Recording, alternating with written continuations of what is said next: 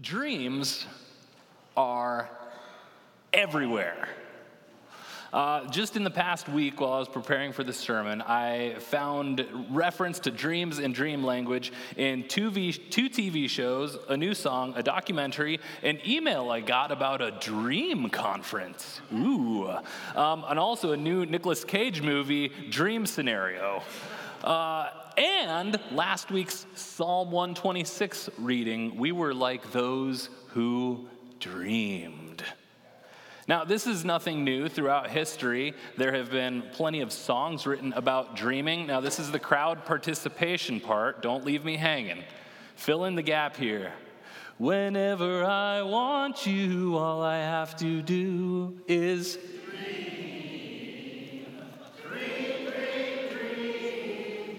yeah, it's so good. Give yourselves a hand. All the youngins are like, what's that? But Ben Rector, he's a modern songwriter, and he even writes in one of his new singles, dream on, even when you're afraid that your dreams might be wrong. And Disney's Tangled has an entire song called I've Got a Dream, which I know way too much of because it was my daughter's favorite movie for a while. Because she dreams of seeing the floating lanterns gleam. And then there's all these ruffians and hooligans around her. And Thor dreams to one day be a florist. Gunther does interior design. Ulf is into mime. Attila's cupcakes are sublime. Bruiser knits, Killer sews. Fang does little puppet shows. And Vladimir collects ceramic unicorns. Ding! But what is a dream? Well, a dream can be something that happens when you're asleep. And that's what we see in Joseph's story here. Joseph has two dreams. One of them is what we heard, that there are 11 bundles of wheat that he dreams of, and they bow down to him. He also has another dream in which the sun and the moon and 11 stars bow down to his star. Now, that wouldn't be so bad unless you're already your father's favorite son and you've got 11 brothers who are not too happy about that. And now you're telling them, hey, guess what? You're all going to bow down to me, the 10th born. So just like any siblings would do, they threw him in a well and sold him into slavery. He ends up in Egypt, where he gets an administrative job and does an excellent job at it. But through no fault of his own, he ends up in jail, where he has an opportunity to accurately interpret some dreams for some fellow prisoners of his, one of whom goes back to work for Pharaoh. And he says, hey, when you go back to Pharaoh, remember me. He doesn't. So why dreams? Why is this, it's like, okay, doesn't this seem kind of new agey, this whole dream thing? Does God actually speak through dreams? Our scriptures say yes, he actually does. This not only happens to this Joseph, but the other famous Joseph, Jesus' dad, receives two dreams, one in Matthew chapter 1 and Matthew chapter 2 is the other. And the first dream tells him, take a wife, take Mary as your wife. The baby that's in her is the work of the Lord. Don't be afraid. And the second one is to protect Joseph and his family. And he says, go to Egypt, Joseph. Take your family, get away, and come back after the king that's trying to kill Jesus is dead. That's pretty significant. Say, okay, is this something that just happens in the past, though? Does God still speak through dreams today? I had one of the craziest experiences of my life 12 years ago. It was August 6th, in the middle of the night. I dreamed that there was a girl and a guy, and they were sitting on a bridge, and she was painting, and he was sitting there, and they were talking, and then he fell off the bridge, and it was like he was pierced with light, and a voice said, it was his voice, and he says, I'll be okay.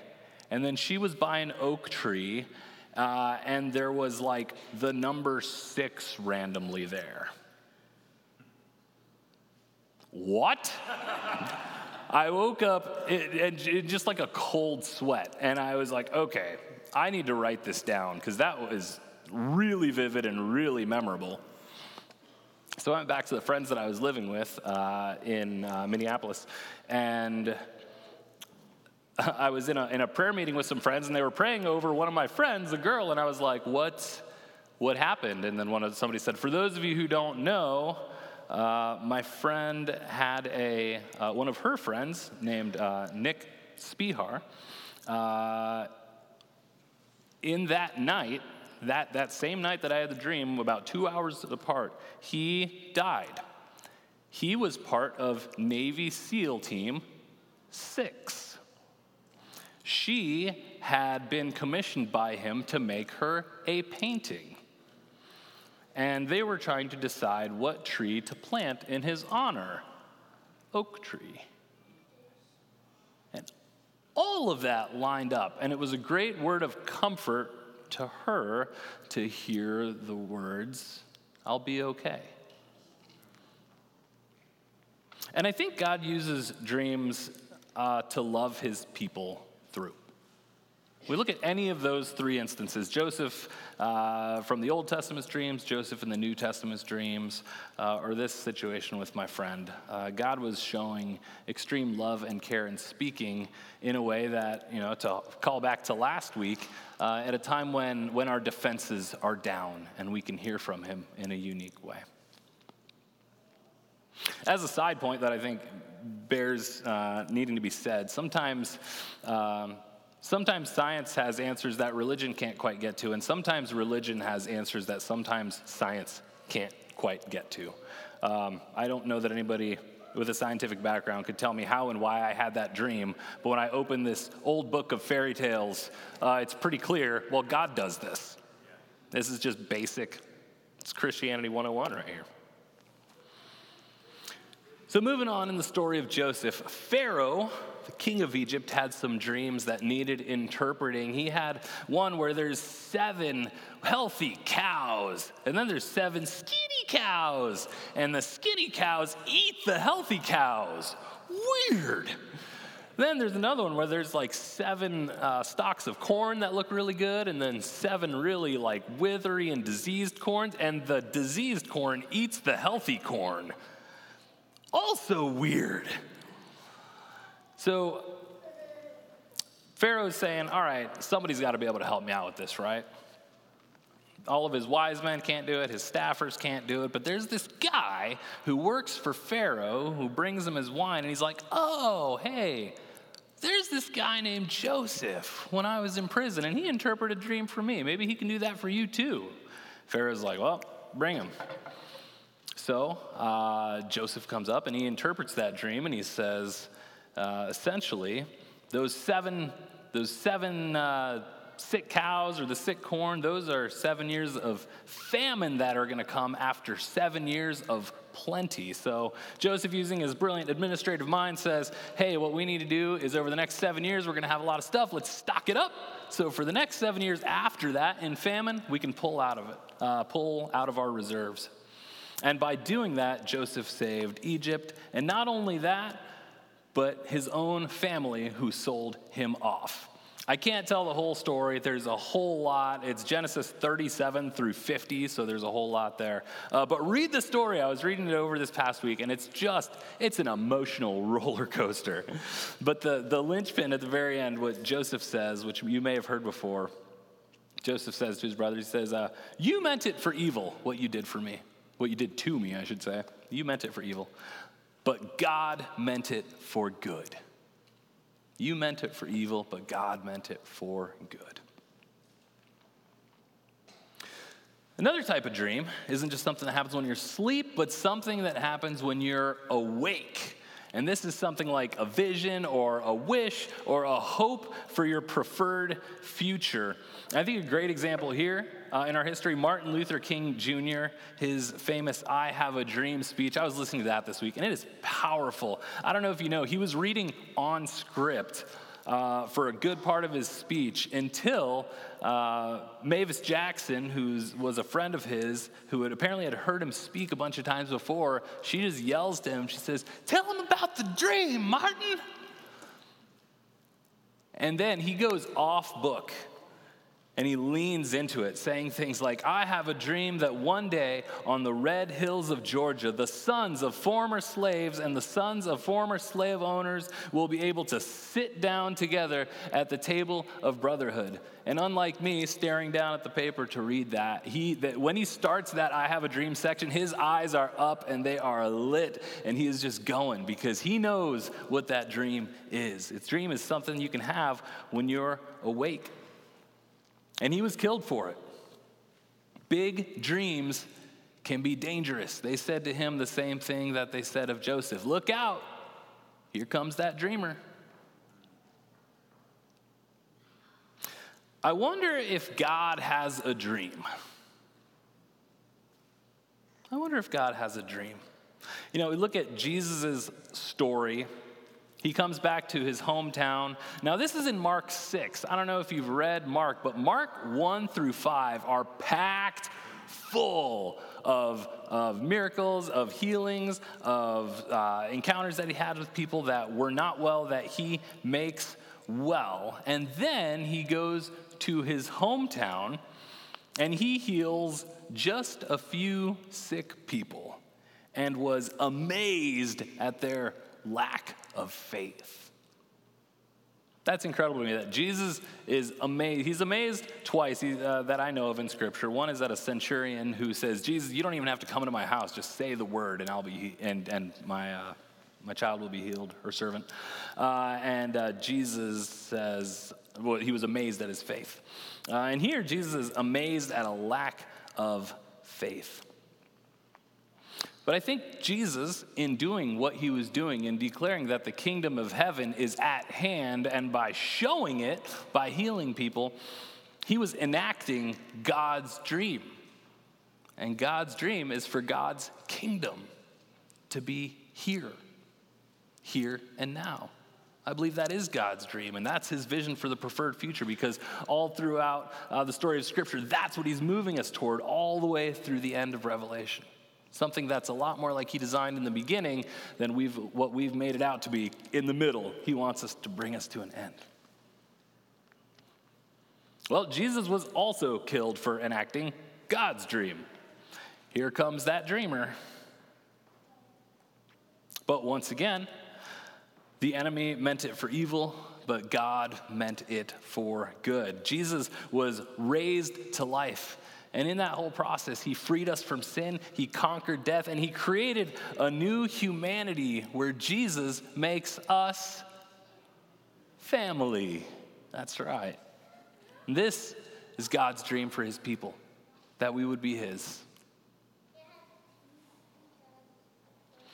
So what about us? What's your dream? What's your hoped for vision of the future? Is it retirement? Is it to buy a boat? Is it to have a family someday?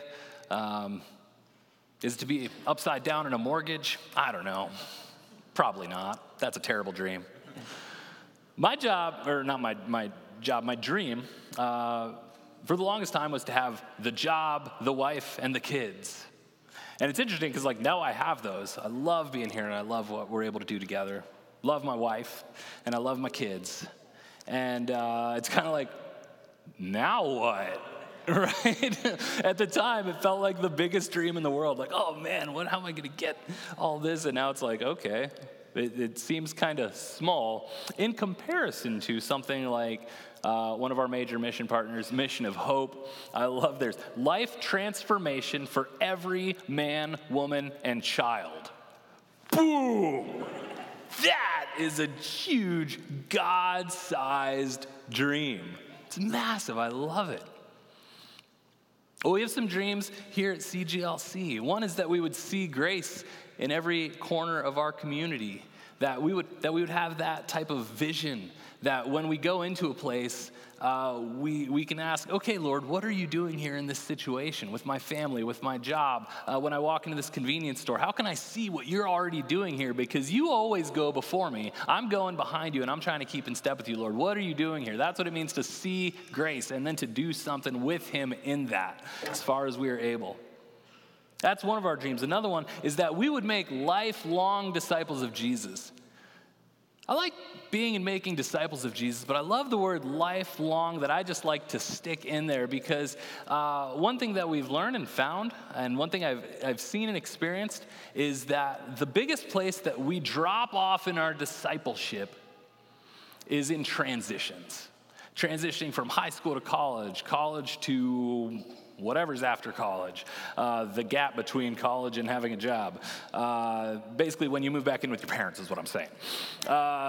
Getting married, having kids, the death in the family, all these different transitions, retirement. These are all places where it's like, okay, I've known what it's like to follow Jesus in this season, but now I'm in this season, and I don't know how to get there. And we want to be able to help each other get there. That's a dream. We have a dream that God would do something we haven't yet dreamed. And that's why we're asking you to fill out the map, the ministry assessment profile, why we're working with Kairos and Jeff Chelberg, because we want to say, God, what is your dream here and now in White Bear Lake and our surrounding community? And how can we in our 15 acres be a part of that? Because you're doing something and we see it, but we don't yet perceive it, and we need your help. If you haven't been praying into that, church, please start praying into that. This is a big, big deal, all right?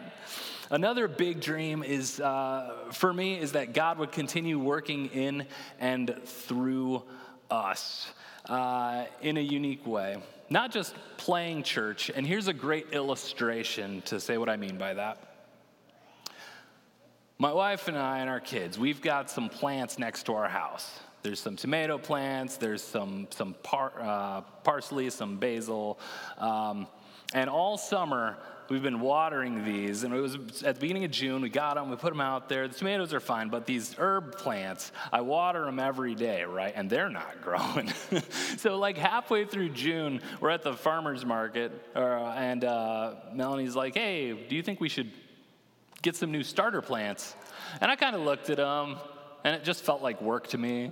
So I was like, I think I'm satisfied watering plants that won't grow. And I'm still watering them. It's September.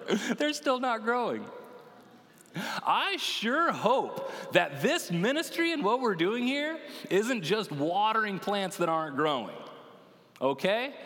The things that we do, I want them to have effect, to bear fruit, that we would be so deeply rooted in Jesus that we make disciples and good fruit. I heard them both.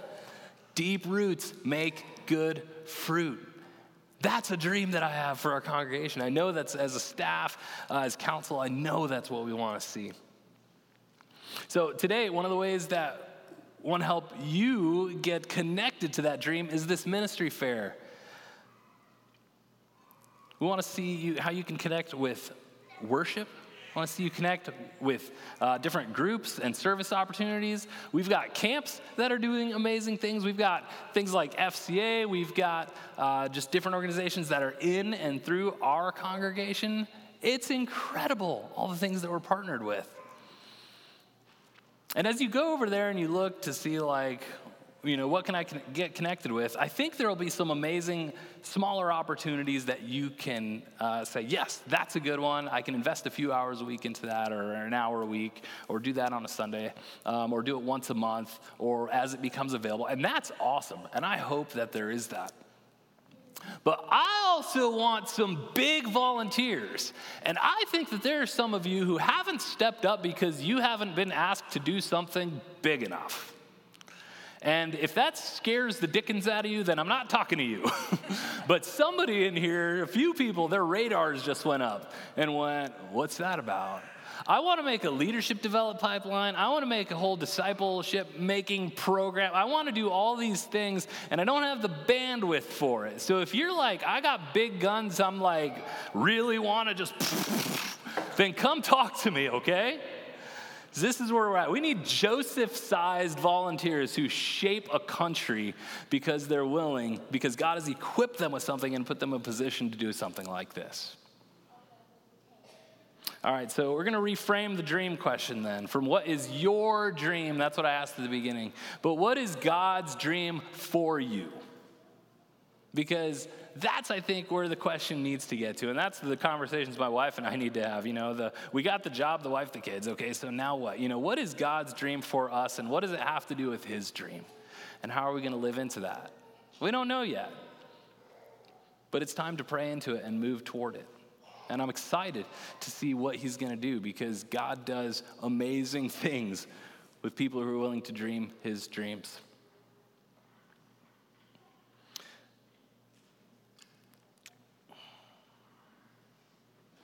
I have a note here.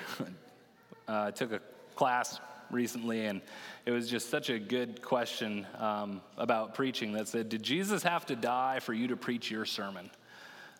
Because or else it's just good advice, not good news.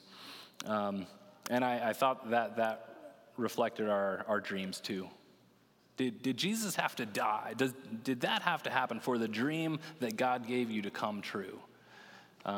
Because if it's just a nice retirement, that's not it. But if it's making disciples, making disciples of Jesus, that was a part of it. So he might have another dream for you if it wasn't required, but we just need to be willing to ask him for it. And I know your hearts. I've worked with you, I've served with you, I've eaten with you, we've laughed together and played together, and I know that's what you want. So let's pray. Let's pray now for God to give us his dreams.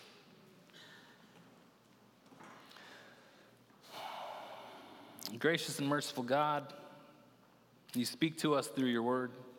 Thank you for all the people who passed it down so that we could have your stories today to inform our lives and to shape our hearts. God, thank you for the new life that you give us in Jesus Christ. Thank you for the way that you bring us into salvation. That you've not only saved us from something, but you save us to something and into a life with you. And I pray that as your people and as your church, we steward what we've been given. That we won't just be watering herb plants that don't produce fruit, but that we continue to come to you, the master gardener, to help prune and shape and grow what you want to grow. Would you fill us with your Spirit, God, that we only get from you? Would you move us in ways that we didn't know we could and would be moved, but we are willing to go, Lord? Show us your dreams. Help us to dream on. Let us take joy when people say, here comes that dreamer.